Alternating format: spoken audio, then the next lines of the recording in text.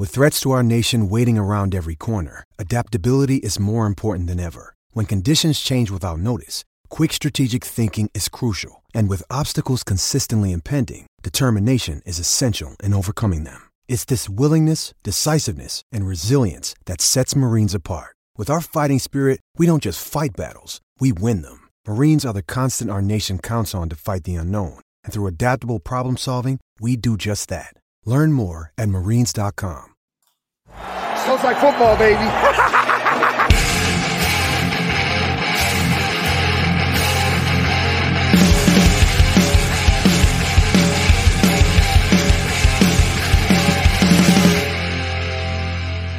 What's going on, everybody? Welcome into another episode of the Fantasy Football Smackdown.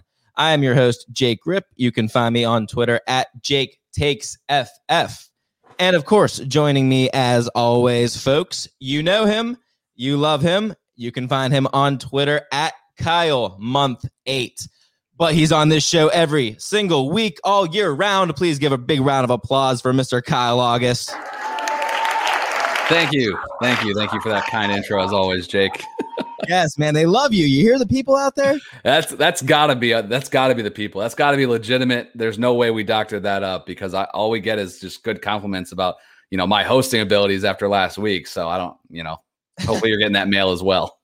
Yes, absolutely. Capacity crowd, and you can tell they're all excited to have Kyle here. You know what? It's been a while since you and I actually did the solo. I don't want to say solo, but just you and I on the show. It's been a lot of guests, and you were off the one day with you moving. So this feels like it's the first time all over again. Yeah, we fired up old YouTubes here, and I clicked. I was going through. I'm like, oh, I can actually put the Smackdown thing here, because there's just two of us, because we had some great guests over pre-draft, and then we had the mock draft last week. So yeah, I was thinking the same thing before we started up today, because I'm just like, man, it's been a while since Jake and I have just been able to chat a bit. So I'm looking forward to just hanging out with you today as we dive into some rankings here. Yeah, and Kyle, you just mentioned it. You can take your fantasy football Smackdown experience to the next level by simply subscribing to the Dynasty Warzone YouTube channel and joining Kyle and myself every single Monday night as we scratch and crawl our way through this offseason, trying to be as prepared as we can be once draft season starts to approach. But that all starts now with the NFL draft in the books. We can officially start doing our real rankings. We had that rankings episode of just before the NFL draft, but now that we have a little bit of context, some landing spots, we can really hone in on the impact that these players are going to be making. And this episode is all about the impact of the 2021 rookie landing spots. We'll cover quarterbacks and running backs tonight, and next week we'll hit all those wide receivers and Kyle Pitts. Sounds about right. Mm-hmm. You nailed it. I was wondering if you were going to drop it that way. But you know what? I take that back. Maybe there is another tight end of consequence, because I hear Jacksonville is adding a new tight end. No, Jake. Don't do it. Tim, he's back in the league. Where does he rank, Kyle, in your dynasty rankings? We got Jake ESPN Rip on the case here. My God, I'm so glad that I used to be a big Sports Center guy, and I'm not as much anymore, just because I don't have. It doesn't fit into my schedule now, right? And I used to listen to a ton of talk radio. Don't do that anymore. It's just I try to listen to podcasts as often as possible. And that is the one thing I remember, all of the Tebow mania. And I'm so glad that is on away from me at this moment. So no, I'm not diving into that. People are freaking out on Twitter one way or the other. I mean, it's funny, man. It's a good story, whatever. If he contributes, that's great. But I saw, the Pick Six podcast, which is a CBS football show, not focused on fantasy, but their social media team is awesome. And they always post funny things that relates to the news or whatever. And they said Tim Tebow's only target, and it showed a video of him on the Jets. Mark Sanchez drops back. Tim Tebow's coming in motion. Mark Sanchez drops back, throws it to Tebow in the flat, and hits Tebow right in the head, right in the face. This dude. Sorry, Timmy. You should have converted to a tight end, 8 years ago. A little too late here, but dude, the guy brings ratings as far as the news goes. So good for him. Just getting that paycheck. Yeah, I'm sure the move is, or at least the way Urban Meyer pitched it to the upper office guys, was that they want him in there to be more of a locker room kind of guy. Do you think he actually gets any reps out there though, or do you think it's more of like a Mets situation where they're like, we'll keep him in the minor leagues, it's cute and all, but we'll keep him off to the side? Yeah, I don't think there's any way this guy even makes the team. Even like I think Urban Meyer's doing his buddy a favor. It would have been the same exact way as if he brought Alex Smith in, to just be in the locker room. Now they have some young guys on that offense or whatever. But again, like what is Tim Tebow going to teach them? He's not a good quarterback. He's not a tight end. He's hopefully will just offer some experience on, how to be a professional, I guess. And by all accounts, he's a decent dude. So maybe he can share that with his comrades for the time being. But my God, I can't believe you brought up Tim Tebow on this show. Yeah. So I guess that's enough Tim Tebow talk for the day. I was gonna save Tebow for tight ends tomorrow, but maybe we'll just get a double. He might be cut by then, so you better get it in now while it's getting good. Fantastic. Well, let's get into some of this rankings talk here and see where things are switching up, because you and I were talking just before we jumped on here, and the drafts are running wild, man. People are excited that all the rookies have their teams. I am in a league with you right now where we're drafting with the Australians. Yes. Got a half a league of Americans and a half a league of Australians. I'm in another league where, and this is wild, but someone approached me on Twitter. I saw this. They're starting an all Jake league. Every single person, I think it's 10 or 12 team league. Everyone's Jake. Everyone's Jake from Fantasy Football Twitter, which is a little different than Jake from State Farm. Not as many khakis, but I mean, it's different, man. It's the first for me, dude. I did see that tweet. I haven't been on there a whole ton recently, but I did see that you tweeted that out, that you were in this league. And in all honesty, it's funny because I've met other people named Kyle on Fantasy Football Twitterverse, and that is one of the reasons why when I changed my Twitter handle, I didn't want to remove Kyle from my handle, because I want to make sure I could still identify, with all those great Kyles out there in the fantasy industry. So, yeah. But that I thought that was hilarious. So you'll have to keep us updated on how that's going.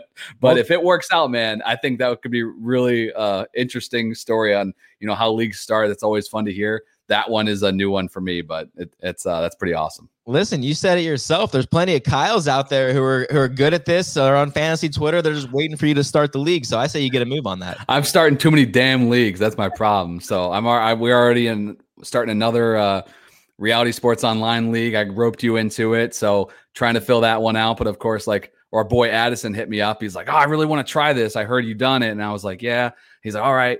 Just let me know when it starts." I'm like, what the hell, dude? Like, aren't you going to commission it? I tried like spinning like, hey man, I'll help you out. I don't want to commission any more leagues.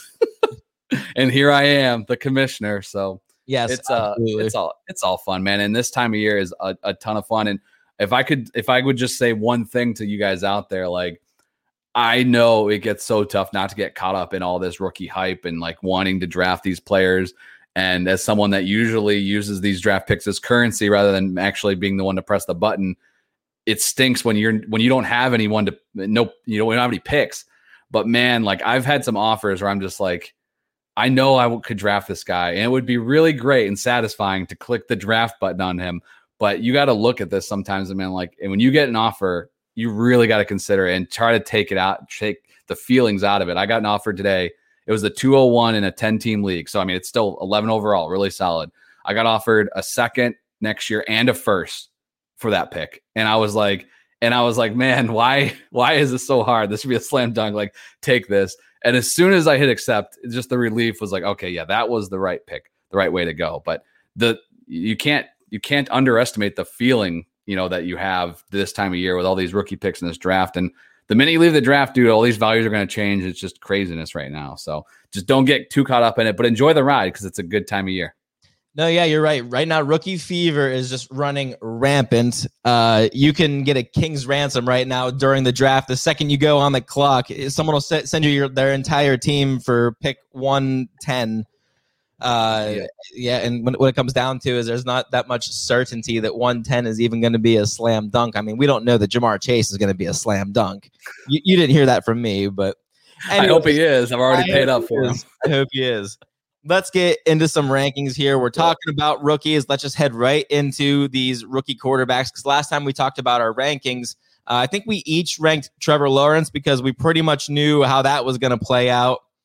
But now we got a little more context. We got Trey Lance to San Francisco, Justin Fields to Chicago. We don't know if Mac Jones starts or if there's even going to be a quarterback competition or what's going to go on in New England. And of course, Mr. Zach Wilson joining the Jets. I'm curious right off the bat how you would rank these quarterbacks for seasonal redraft purposes. Let's just assume they all start. Mac Jones is starting. Justin Fields is starting. Zach Wilson is starting. What order would you take these guys? And is Trevor Lawrence a slam dunk? Because I'm just not sure he is on this list. Yeah, and I touched on this a little bit. So I was on the rookie rundown last night with Memphis and a few of the other guys from the Warzone Network. That was a lot of fun. Superflex 3-round rookie mock draft. So if you missed that show on Monday and you're not subscribed for whatever reason, the Warzone, you got to check that one out. It was a good time. But I mentioned like in Superflex, I think Lawrence, whether it's Dynasty and then heading into 2020, like in Superflex, I think Lawrence is the right call because for sure he's starting right away. His weapons are solid. They drafted Etienne in the first round to add to Chark and LaVisca. And they brought in Marvin Jones as a veteran presence, there. So I like how it sets up for Lawrence out of the gate. In a 1 QB dynasty league, I made the argument that Fields or Lance could be that pick because I think their upside is huge, right? Like I think Lawrence, he could be the next Andrew Luck and all that. But I think when you look at Fields or Lance, like, could their ceiling be even higher? Their floor might be lower, but could their ceiling be higher in those types of leagues? So when a 1 QB league, especially, like it's worth taking that risk. I think, I was staring down that decision in a league and I ended up trading out, but like I was going to lean trade Lance in a dynasty, rookie draft just because over Lawrence, because I thought I had more upside. For redraft 2020 though, I think when you look at Fields, Lance, Wilson's going to start right away. I think that's pretty clear. For the Jets, but I would still keep Lawrence at the top. I think his weapons are really solid. I think he's the unquestioned starter right now. So I bumped him up in my rankings. I had him at 21. And it wasn't because I didn't know the landing spot or, and it's not like they added a ton. Like Etienne was a great add, I think, but it was just, I bumped him over some guys that I think are not going to throw the ball as much, like Ryan Tannehill, Kirk Cousins. And in combination with that, like, especially Ryan Tannehill, he was the guy that we talked about this offseason already. They didn't add anything. Like they didn't give him any help. So like that was an easy jump for me to just like, all right, I think I'd take Lawrence. I think he could throw the ball 600 times, versus Tannehill's going to throw the ball 450 times, right? Like I'm going to go that route. So I would go Lawrence 1 of the rookies. And then I would lean Fields at 2, just because I think he has a little clearer path to playing time there with Andy Dalton coming in as a new free agent ad. So I went Lawrence, Fields 1, 2. Which way would you go? So I'm not 1,000% sold right now on Trevor Lawrence over Trey Lance because I think that there's a really good chance that Lance might just be the next great rushing quarterback in this league, and San Francisco has him set up right now. Just it's such a good spot to succeed. But I do have Trevor Lawrence just barely ahead of him for now. He's still my guy if we're talking redraft. I like him around like the QB 16 area. Where'd you say you had him ranked? I have him at 15, okay. So we're pretty close. So.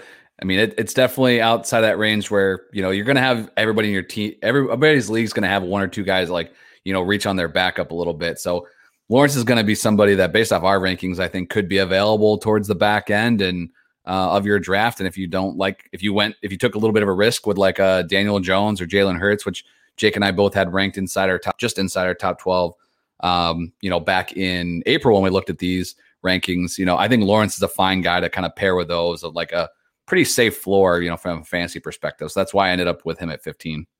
Yeah, and I like the floor, but I mean, ultimately what I'm shooting for with Trevor Lawrence is I'm hoping he is the next greatest quarterback in the league. I'm hoping he's Andrew Luck 2.0.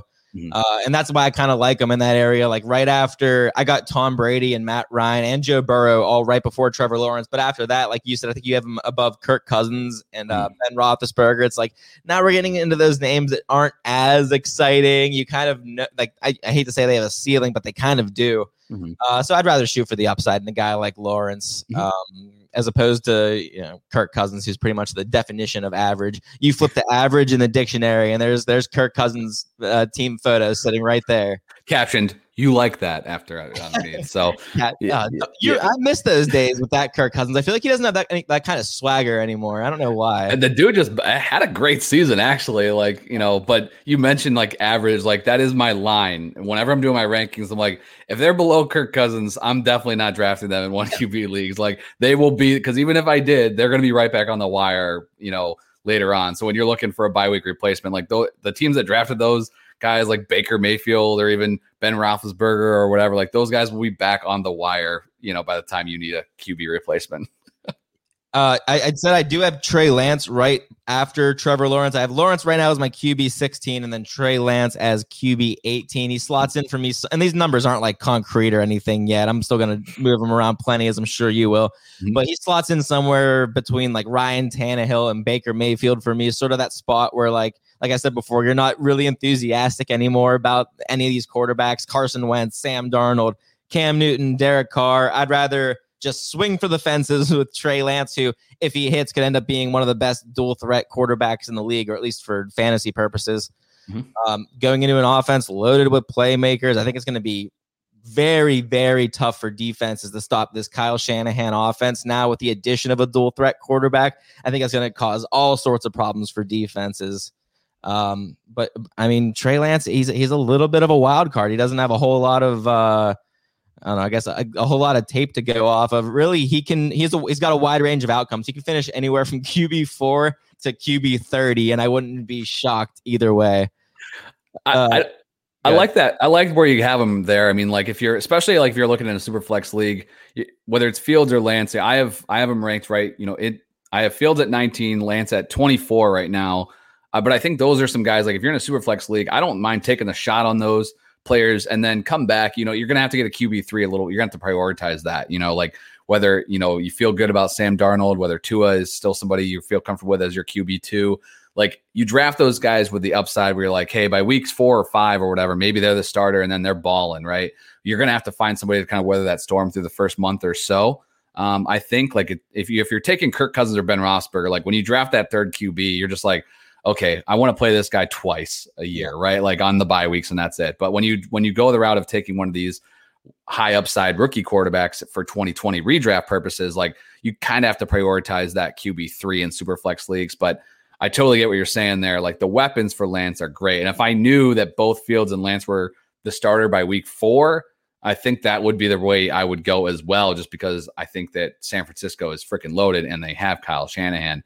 Fields is super interesting to me, but it's like I don't know. I'm not a Darnell Mooney guy. Like just because he's a warm body in an offense doesn't mean that that's a weapon. Like it's A-Rob the end. In Chicago for me. So like that's the only concern I have with Fields, even though we're obviously hoping for rushing production. But like, yeah, I think if it was all even, I would probably be leaning your way. But I think I'd give Fields the edge because I think he'll be the starter quicker.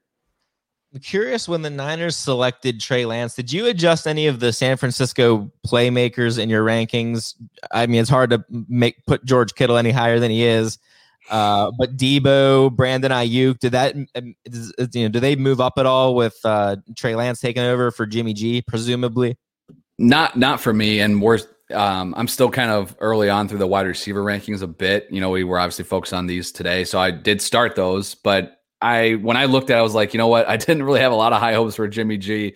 I think Lance does have a higher upside, himself, but from his impact on this, on the pass catchers, like I just don't know what to expect. So I'm going to kind of just ride the fence there a little bit. I think Ayuk has some really nice upside. Samuel's kind of a bye week filler type guy anyway for me. So I kind of kept him pretty stagnant. Like A-Rob, I've actually, I didn't move him up necessarily like up my rankings, but I moved him up into a tier because I was just like, all right, I feel like if he gets Fields, can't be any worse, than where he was at before. So long term, I'm hopeful for those guys, but for 2020, I was still kind of like, yeah, unfortunately, I'm just gonna have to wait and see. And if I land those guys on my team, I'll be waiting and seeing on my team. If they're not on my team, then I'm not willing to take that risk yet, I guess. I've got Justin Fields sitting around QB 23. And, had he been drafted 3rd overall into San Francisco, I think he'd be my QB1 in this class from both a redraft perspective and dynasty as well. Like, I know Trevor Lawrence is awesome. We've all heard that same song and dance, but man, I love the talent of Justin Fields when he was playing at Ohio State. And then the thought of that meshing with San Francisco, it seemed like a match made in heaven. I still thought, even when they were getting ready to announce the name at the podium, I was like, they're going to go Justin Fields here. They're not going to take Trey Lance. They're not going to take Mac Jones. It's going to be Fields. But no, here we are. Justin Fields, now a member of the Chicago Bears. It's really not the worst situation that Fields could have landed in. But like you said, the big headline there is that Allen Robinson appears to have finally found himself a competent quarterback. Allen Robinson was my wide receiver 17, and I am going to be bumping him up a couple slots. He is now nestled in comfortably as my wide receiver 13, splitting up the Minnesota boys right between Justin Jefferson and Adam Thielen. But I mean, if Justin Fields is that guy who's going to unlock the true potential of Allen Robinson, because he's had nothing but stinkers. You know the Allen Robinson story. He's going back to college. He has never had a half decent quarterback. Like we were talking about Andy Dalton being the best quarterback that he's ever had. Yes. Until they moved up and got Justin Fields. But if Fields is the guy that ends up unlocking this new more elite Allen Robinson, then wide receiver 13, where I have him, is going to turn out to be an absolute steal in fantasy drafts. I wish I would have wrote this down. You had Allen Robinson higher than me in our rankings. I don't know off the top of my head, but would you move him up with Justin Fields as the new quarterback? Fields is the guy under center.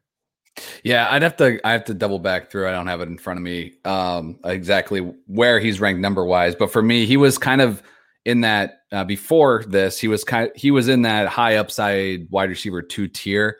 For me, he finished as a low end wide receiver 1 last year, which obviously really solid. The target numbers were unbelievable, but there were just more guys I liked as far as upside. If I had put my money on it, I still would have had A-Rob, as a top 12 guy.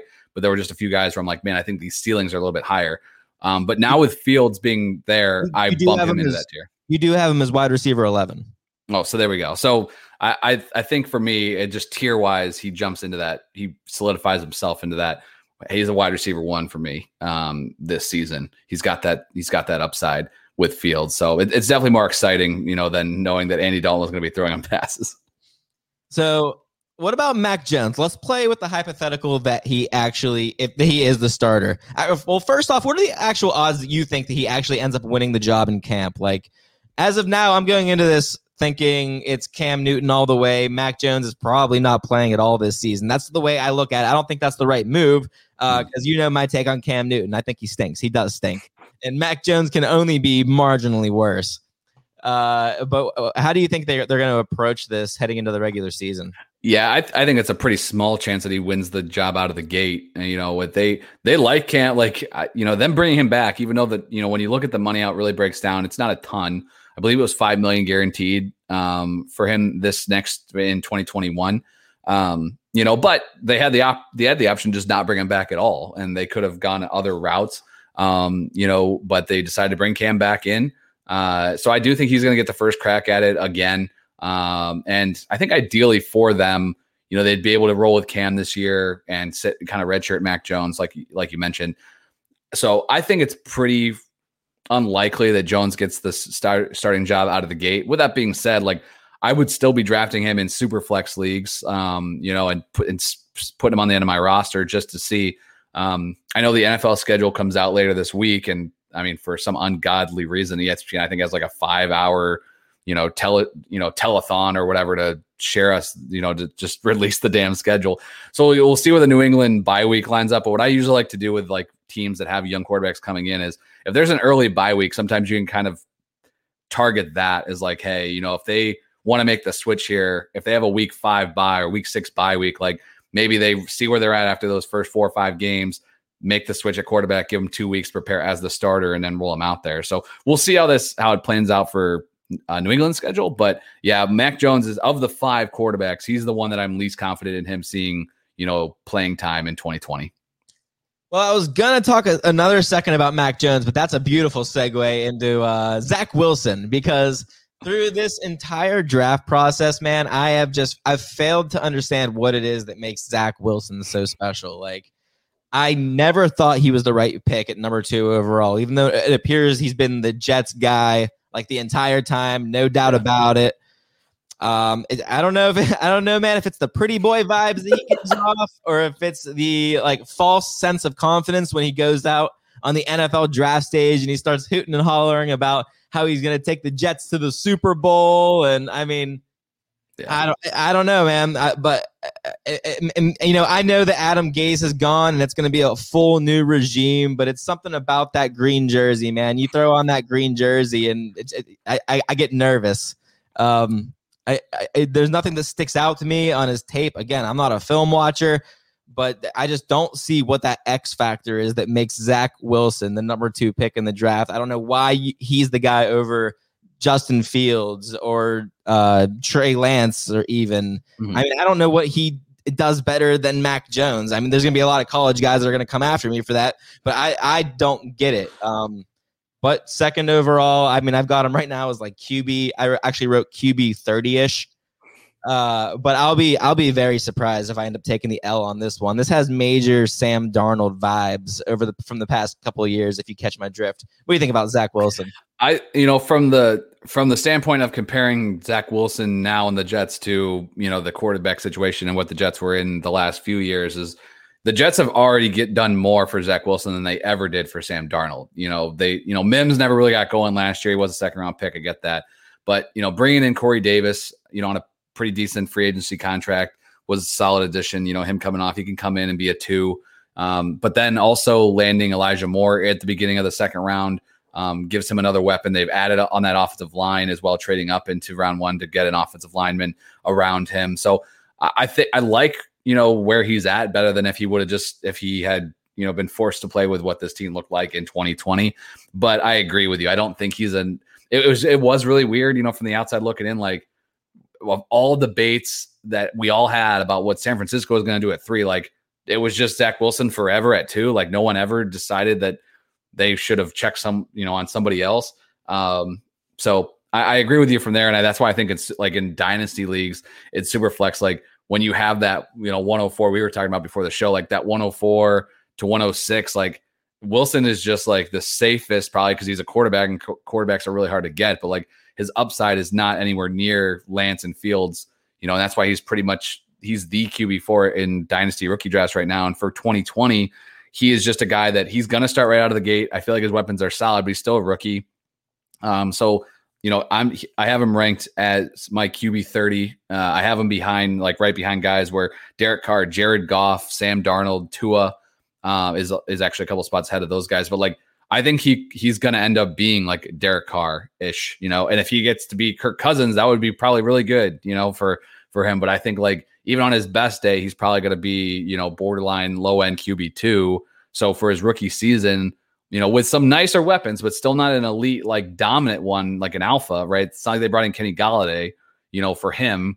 So that's why, like, for me, it just caps his upside. Again, he's a guy that I think if you took like back to that same scenario earlier, like if you took Fields or Lance, you want to prioritize that QB3. If you took like a Cousins or a Roethlisberger or a Tannehill as your QB2, Wilson's a guy that I'm just targeting to be like, hey, he can play twice a year for me, and I have that little bit of depth at my QB3. So he's not a guy that I'm targeting in super flex leagues or anything like that. I just see him as he's a starter. He's going to play a lot. But that's really where he's at for me. Yeah, you spoke to the weapons being like such a big improvement, and they're helping him out there. But I mean, just the coaching change alone has to be enormous. I mean, Adam Gase, the fantasy killer, the career killer. I mean, he just wasn't going to get it done. And you know what? I haven't been following. Does he have a job somewhere else now? I don't think so, but I mean, I'm sure we would have. Whoever hired him would just get mocked out of the yard. You know what I'm saying? So, like, yeah. I'm pretty sure he hasn't been hired anywhere. But yeah, you never know with these guys. I mean, Freddie Kitchens got a job last year, so I mean, yeah, I don't know. Adam Gase's track record is really going to start. I feel like it's going to start following him around at this point. It's not looking as good as the Peyton Manning days.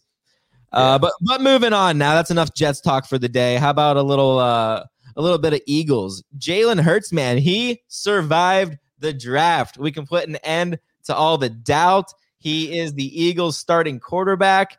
And not only is he the starting quarterback, but Philly went out and they got Jalen, his old teammate out of Alabama, Heisman Trophy winner, Devonta Smith.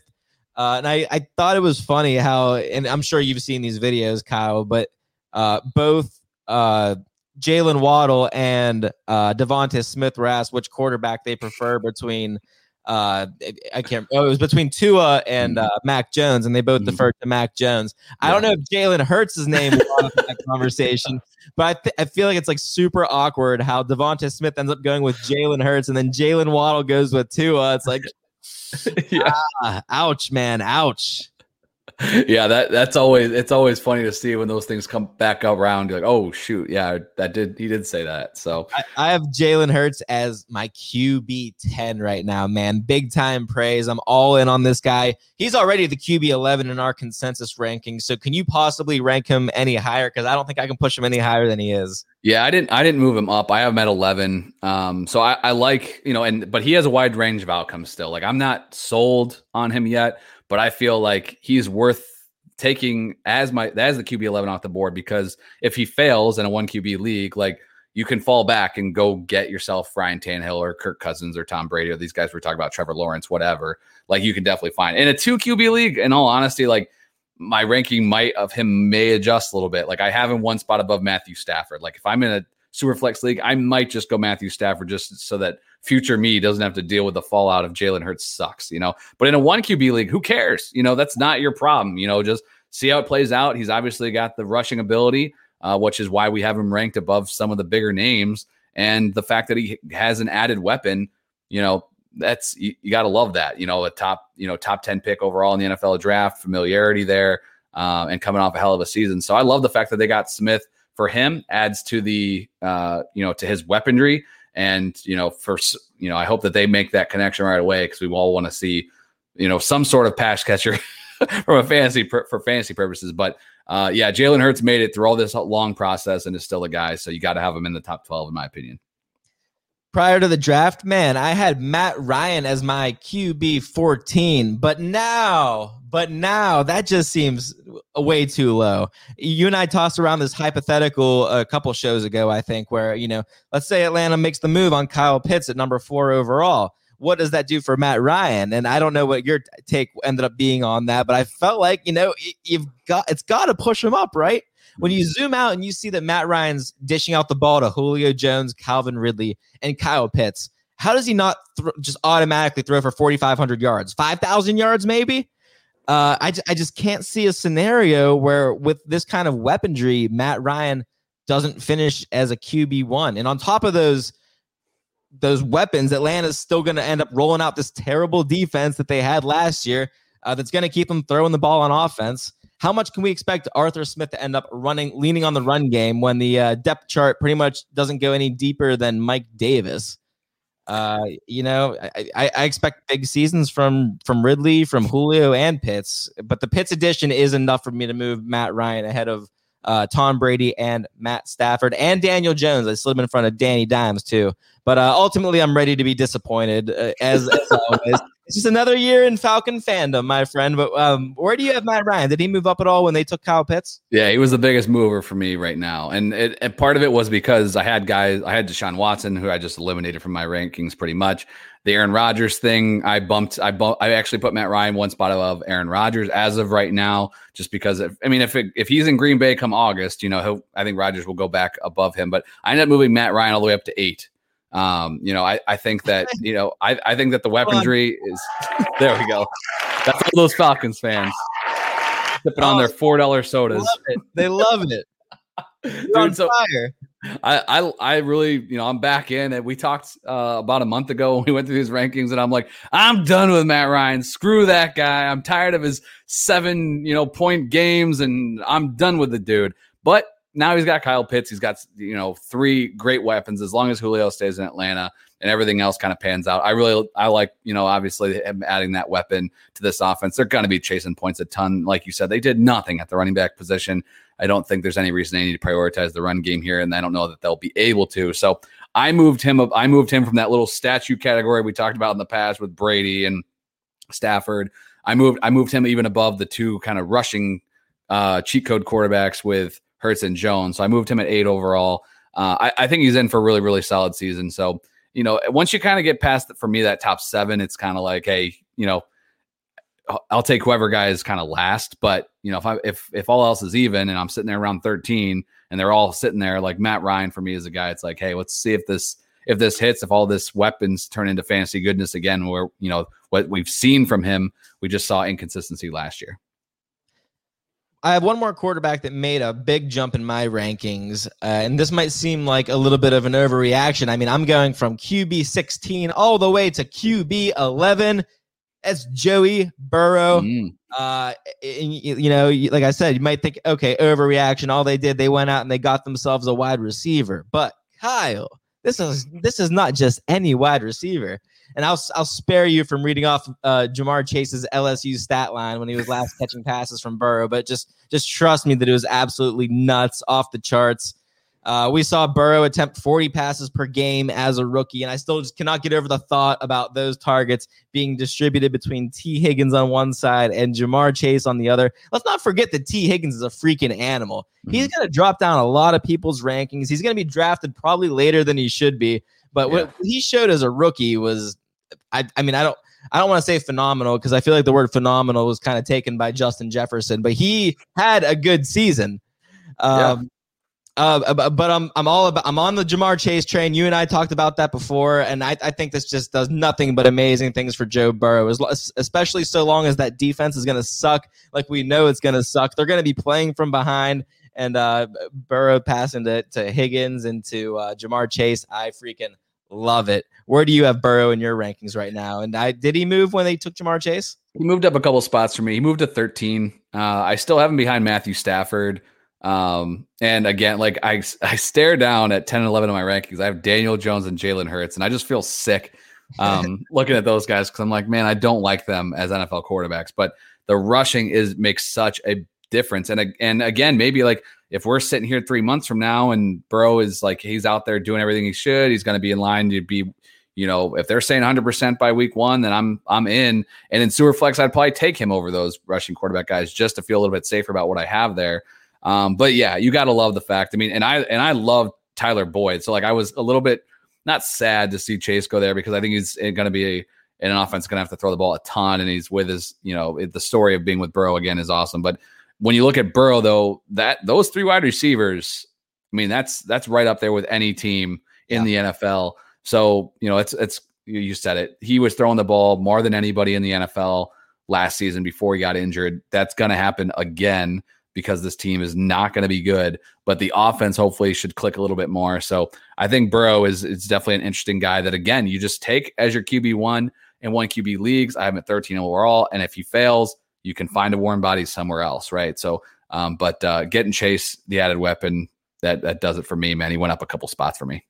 Before we jump into running backs, I think it's worth mentioning that Baltimore went out and they added a couple solid pass catchers in Rashad Bateman and Tylan Wallace. Lamar Jackson's already quarterback 5 in my rankings, so not a ton of room for improvement there. But does the addition of those new receiving threats elevate Lamar Jackson in your rankings at all? You currently have him as QB7. Yeah, he didn't move up for me. I don't think I updated the other sheet. So I have at 6 technically, but that was because Watson got yanked out of there. I think that, it's great. I love the fact that they get another weapon, but you're drafting Lamar for his rushing ability. And if a little bit more passing comes back and he can get you closer to 30 touchdowns, then then he's definitely going to be a top end, top 6 elite quarterback again. But for me, I just don't have enough yet to put him over Russell, who always gets 30 touchdowns every freaking year, and his weapons are solid as well.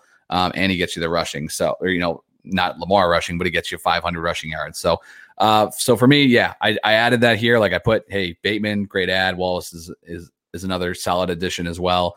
But I didn't move him up, but I feel a little bit more confident in him than maybe I did, 3 weeks ago. Anyone I missed in quarterbacks that you wanted to talk about before we switch over?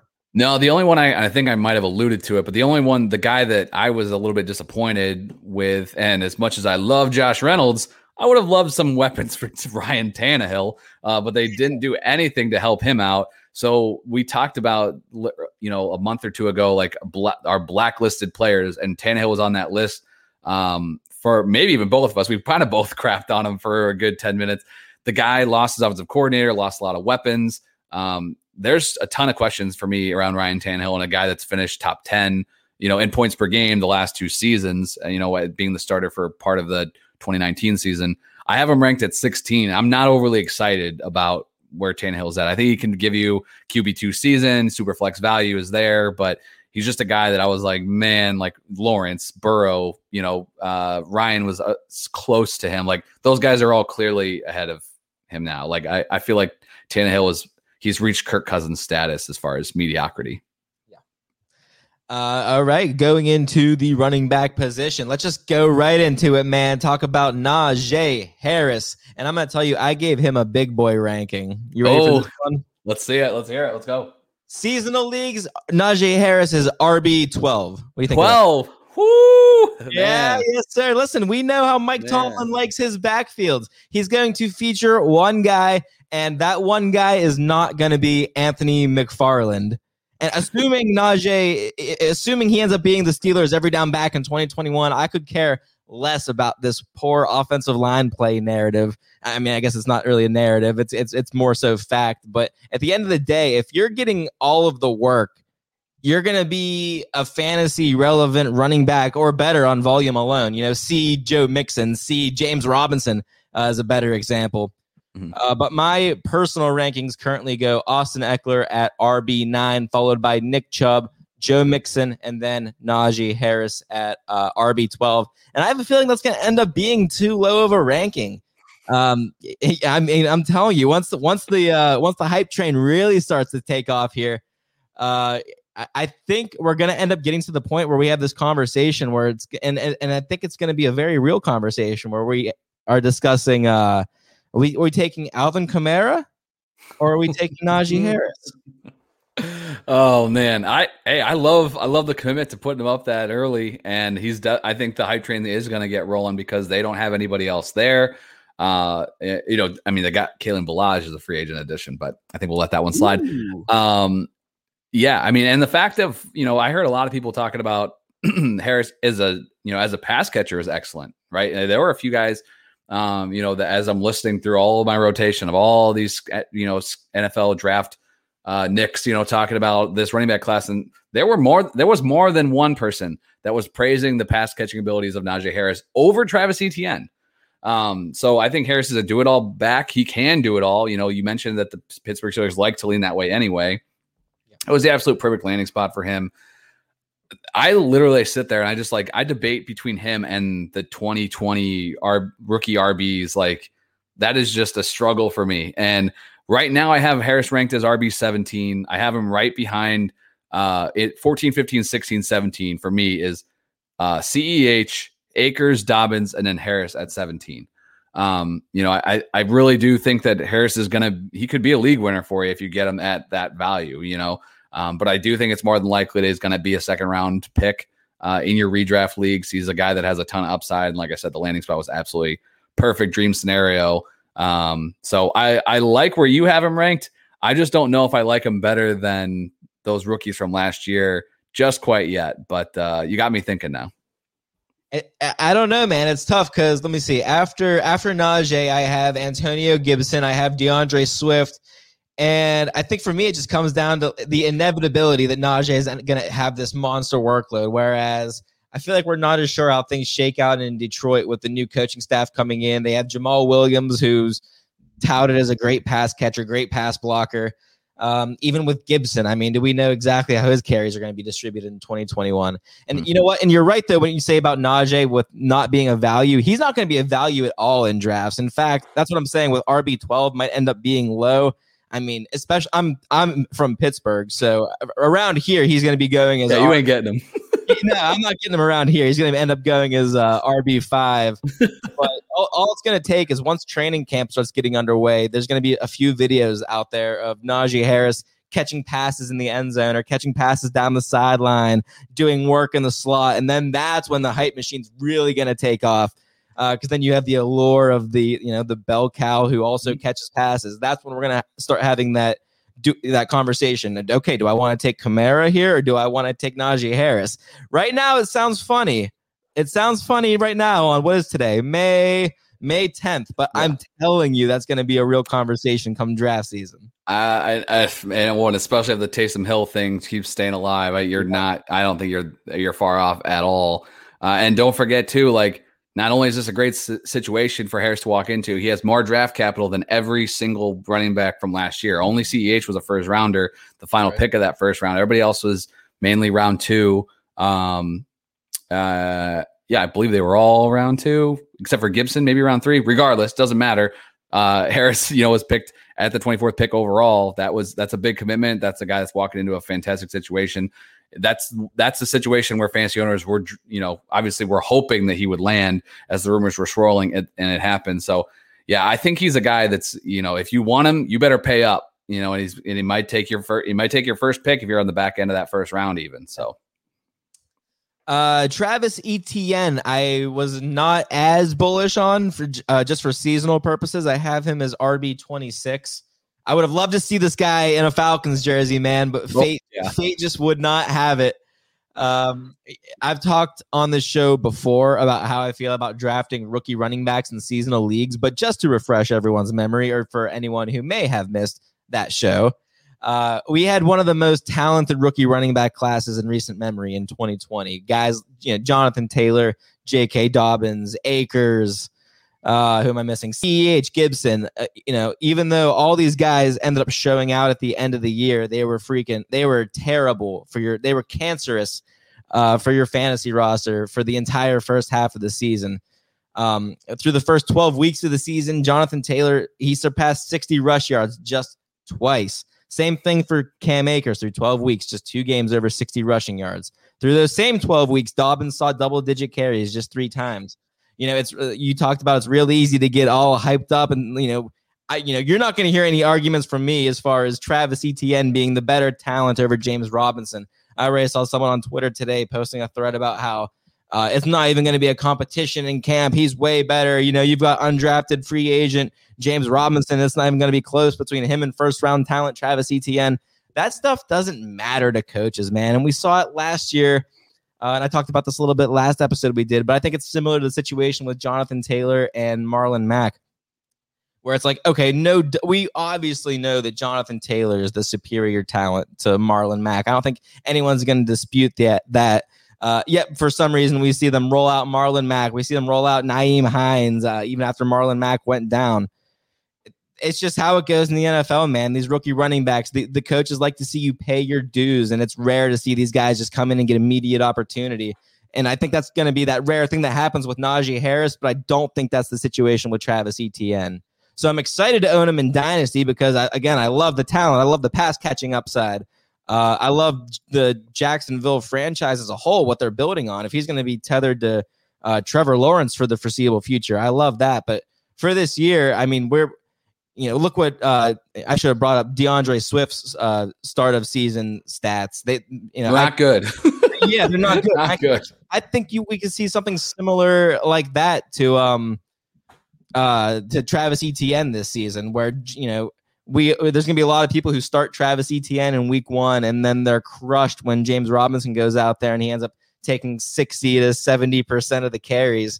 But then, I'll be the guy who ends up picking up Travis Etienne week 7 when you drop him on the waivers. It's just, I think I'm going to be hands off for the most part as far as drafting goes. It's hard to get excited about the rookie running back who's in an RBBC.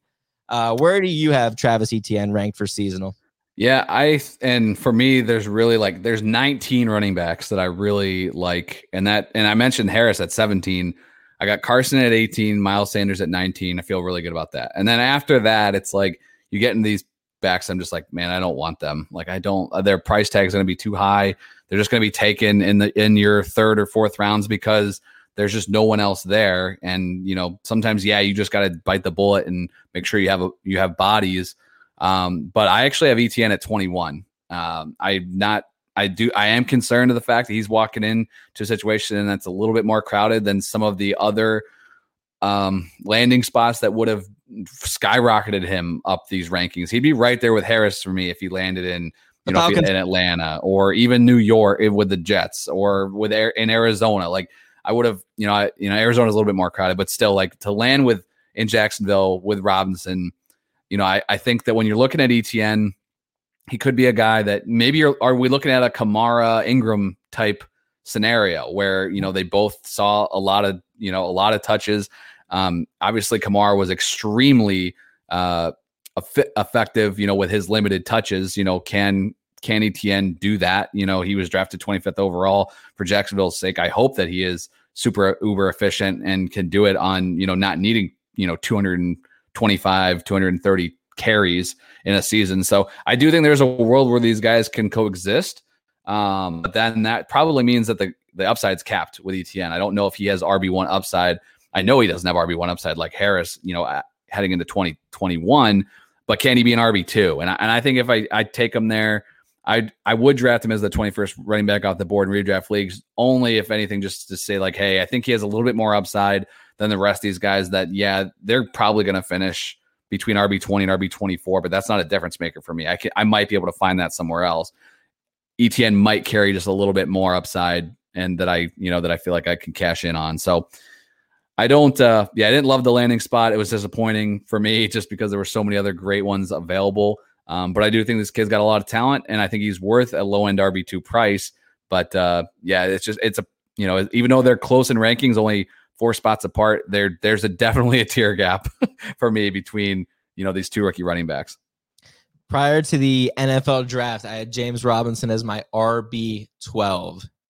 He has taken a plummet, my friend. I've got him now banished into RBBC land on my rankings. I slid him right behind Josh Jacobs. He's now my RB25. Where do you have James Robinson now? Oh, man, you were still nicer than me. And I had Robinson at 17. So I dropped him 15 spots. I have him right now at 32. Oh, the dagger. Dude, but I do feel like, and I own James Robinson on some dynasty leagues, and I just held out and even didn't listen to people like you that told me to sell him off. And I'm definitely out value, but I do think that there again is a world where these guys can coexist. I do think that there is an opportunity for Robinson to try to prove his way with this coaching staff early on in the season and could return some nice games early on. And, I mean, sometimes you get caught up in the fact of like, when you draft this team, this sure as hell ain't your team the whole year, in redraft leagues. And, who you thought it was going to be your starter all year that doesn't always work out. So sometimes when you draft a guy like James Robinson, you're like, shit, if I could get 6 weeks out of you as my RB2, man, that's freaking awesome. And if it falls off the cliff and ETN takes over, like, hey, it is what it is. That's future me's problem. I got to figure that out at that, later on. And hopefully there's somebody else that broke out at the running back or flex position or whatever.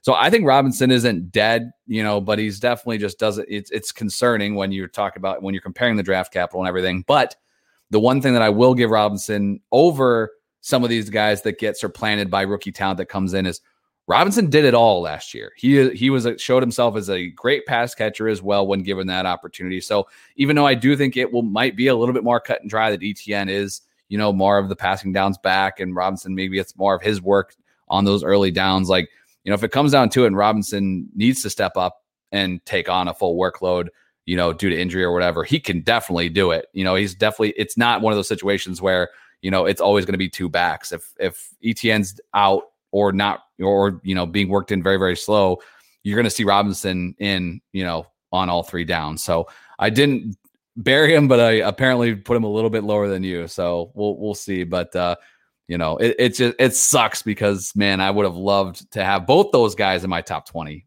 on different squads. But here we are staring them as both as Jaguars. You know who else has been banished into RBBC land? I'm guessing Melvin Gordon. Melvin Gordon and his RBBC partner, Javonte Williams. I've got Javonte right now around, again, I wrote RB 30-ish, just somewhere in that ballpark. Man, this was a confusing pick by Denver, a frustrating pick by Denver that I don't think anyone really saw coming. But now Javonte joining Melvin Gordon in what looks like is going to be Denver's 1-2 punch on the ground. I mean, it's hard to get excited about this one. Again, like with ETN, it seemed like there were so many better landing spots we could have actually seen what Javonte had to offer for us. But, for what it's worth, Melvin Gordon, and you hate to go down this road, but Melvin Gordon does have, quite the extensive injury history. So there's a very real scenario, I guess, where Melvin Gordon does go down early in the season, and then Javonte takes over as presumably the every down back in an offense that really shouldn't suck. I mean, we don't know who the quarterback is, but they shouldn't suck. So hypothetical here for you. Let's say, and knock on wood, I'm rooting for you, Melvin Gordon, to have a nice, productive, and healthy season. But let's say Melvin Gordon tears his ACL. Damn! Holy shit! Killing him off already. In training camp, he tears his ACL. Are you still taking Najee over Javonte Williams? I would, but Williams would undoubtedly be in my top 20 then. I liked. I'm sure we'll talk about where we ended up ranking, where you have Melvin too. I don't know if I caught it there, but I had Melvin pre-draft as my running back 22. I loved his outlook. Oh, he was gonna be a steal. Oh, he was gonna be on every freaking one of my teams because no one likes Melvin Gordon, and all this did was just feed into the hype train or anti-hype train, I guess, of Twitter's verse and just hating Melvin Gordon. So, yeah, if there was one guy, I would, they would be a low end RB2 for me with a little bit of upside there to be maybe a high end RB2. But with them both there now, it's just tough. But I think Memphis has mentioned it on many shows already, and you alluded to it. And when you were taking a look back at just a moment ago at all those running backs from last year, a lot of these guys all came on in the second half of the season. You look back, another year when Miles Sanders was the league winner down the stretch. I think Williams could be that guy. So he's a guy that I want to try to get, depending. I haven't done any mock drafts for redraft leagues yet. You were getting Melvin in redraft leagues, before the NFL draft in round 5, and I was loving that. If you could get Williams in round 7 or 8, it may seem a little bit rich, but that's a guy that I wouldn't mind stashing on my team, just seeing how it pans out. If he works his way into a nice timeshare, you got to flex. And if, he gets the opportunity down the stretch, I do think that he is a guy that could be a game changer for you. But again, crowded, and it just sucks because there's so many other opportunities I would have liked these guys to fall into. Yeah, the Falcons did not get Javonte Williams. They did not get Travis Etienne, but they are going to have a running back this year. And that running back, ladies and gentlemen, you remember good old Mike Davis. Let's chat about this guy for a minute. I'll just tell you right now, I've got him as my RB15. Oh, RB15. RB15, Kyle, feels a little conservative, even given the opportunity that presents itself right now for Mike Davis, who, again, somehow, some way ended up surviving that NFL draft. But I feel like it was just not too long ago. Just last season, we saw Mike Davis take over for Christian McCaffrey as the team's number 1 running back, and he delivered. RB6 from weeks 3 through 14. That's not a little sample size right there. Most of the season. I'm not going to sit here and pound the table for Mike Davis as a talent, but if he's going to be the guy getting the ball on the goal line that I anticipate Atlanta frequently frequenting in 2021, then I want that guy on my fantasy team.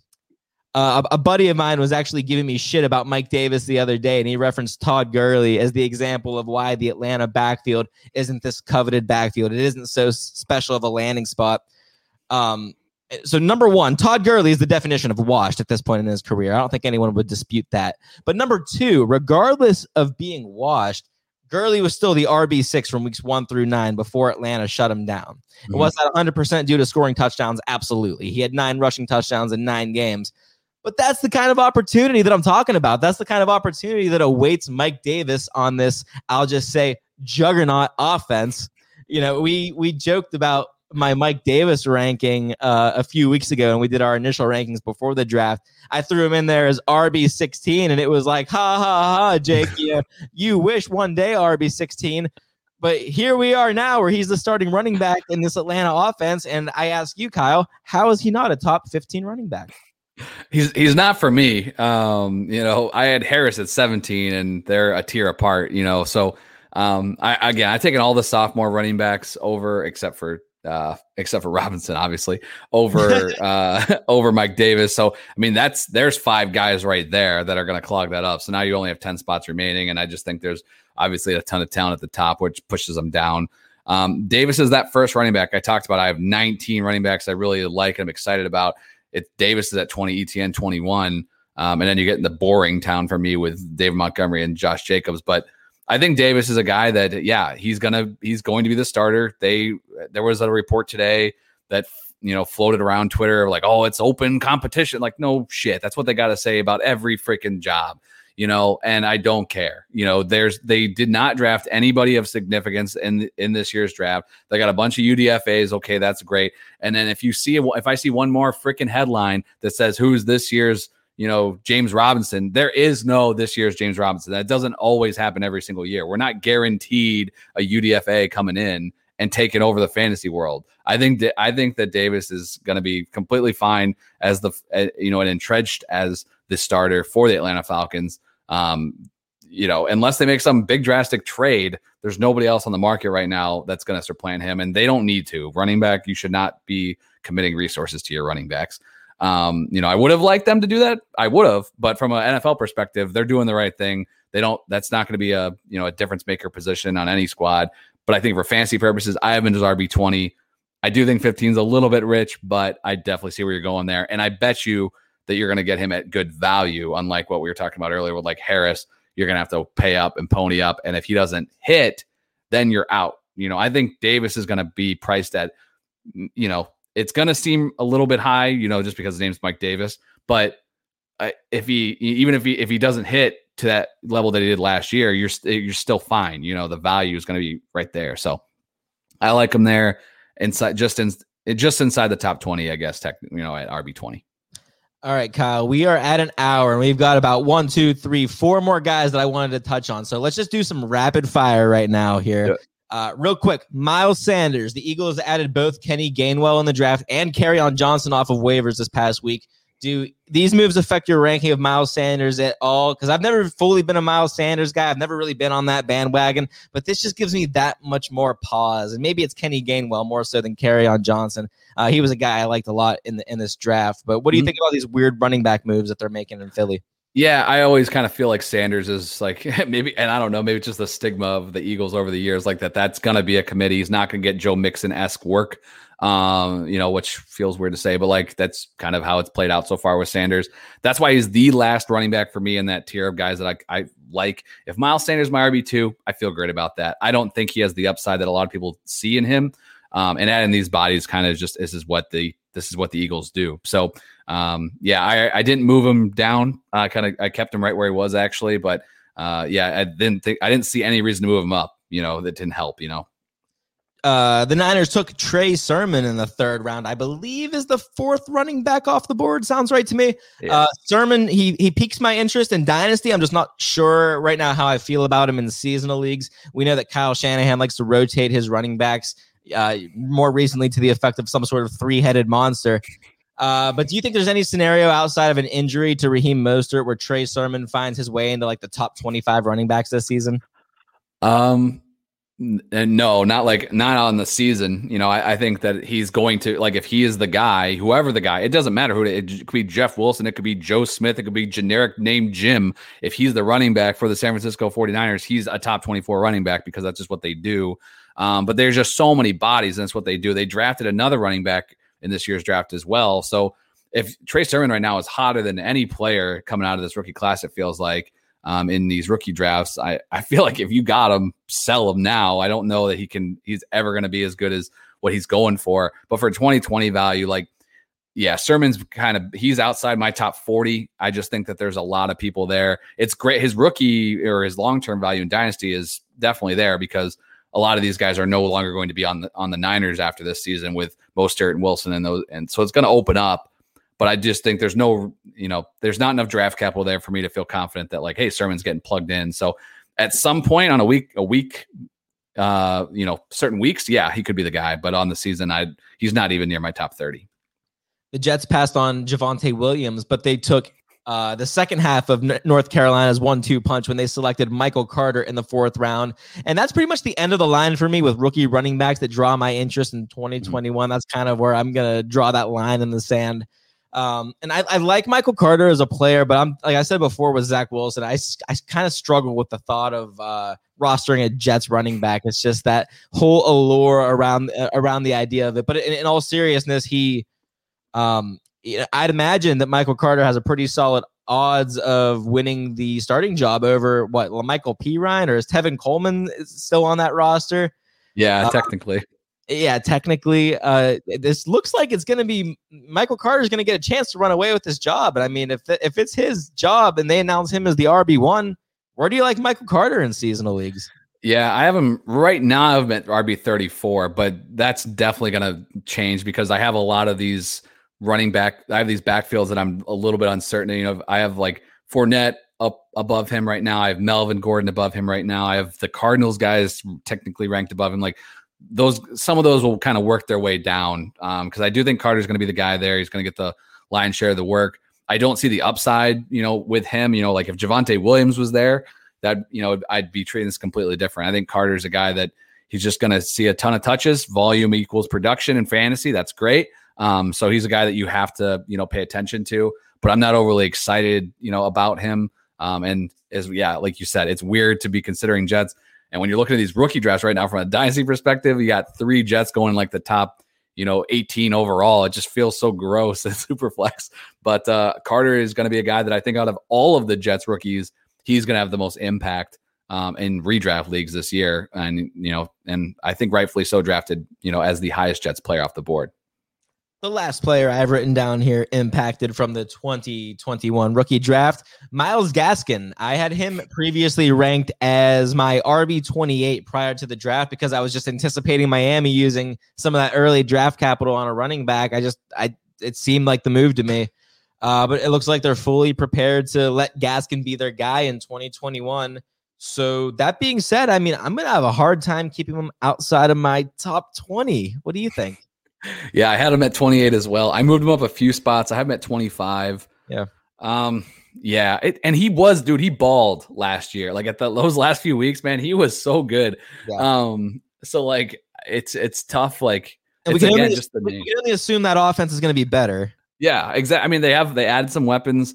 You would hope, that it should be better. I don't know. I just those situations where I guess I haven't really just come to grips with like, why didn't you just add somebody here, right? But like I like Gaskin way above Michael Carter. I think that's clear cut. He's going to be a guy that's going to get touches, and he's shown that he could do a lot. For as far as he's not just a first and second pound into the the line and get 3 yards type of guy. Like he can contribute in the run game, in the passing game.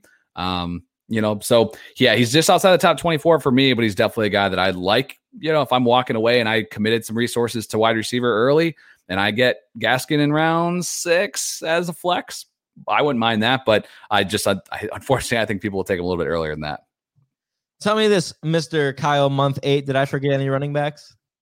No. I mean, honestly, I kind of alluded to it, but like the Cardinal situation was one I was kind of hoping got addressed. It didn't. So that was another situation where I kind of moved some guys up just by default because they didn't add anybody. Same that Houston didn't have any draft capitals. I wasn't really expecting them to do anything either. Even though they still took a QB with their first pick and then took a wide receiver with their second pick. But they didn't address the position either. So David Johnson, Phillip Lindsay, live another day. There's a lot of these names that are going to seem very boring, but someone's going to come out of this job and be a flex option for you, at least for the first few weeks of the season. So we'll see how those ones shake out. But yeah, as of right now, man, I think you nailed them all. Those were the guys that I think were most affected, and some I was really disappointed, but excited about others because I think, like you mentioned with Harris, we got a potential RB1 now added to the fold. Well, tell you what, I'm excited next week to get into the wide receivers and a little bit more Tim Tebow talk, I'm hoping, at the top of the hour. I'm hoping he survives to next week, to be honest. But, man, if you're watching on YouTube, I believe our boy Memphis is going to be recording the Warzone a day early, so he's going to be on here later. So if you're watching us live, keep hanging out on the Dynasty Warzone YouTube channel. Hit that subscribe button if you haven't already. Turn those notifications on. You'll get alerted to when Jake and I are booting up on Monday night, usually around 7 o'clock Eastern time. We are a little bit earlier than Memphis, burning that midnight oil over there on the Warzone. But again, stay subscribed. Appreciate you guys checking out today's show. Like Jake said, we're going to be back next week talking wide receivers. I think there's a lot of interesting names because I think unlike some of these running backs, I think some of these wide receivers they're not going to be as high. They're great dynasty picks right now, and we're pumped to draft on rookie drafts. But when I was going through some wide receiver rankings, I'm like, man, we're going to have to kind of go down the board a bit for me anyway when we're talking about these guys. But yeah, man. So looking forward to that. Appreciate you guys. You can follow Jake on Twitter at Jake Takes FF. You got to do that. That way you can keep up to date with all his Jake leagues. You can follow me on Twitter at KyleMonth8. We'll catch you guys next week for some wide receivers and tight ends.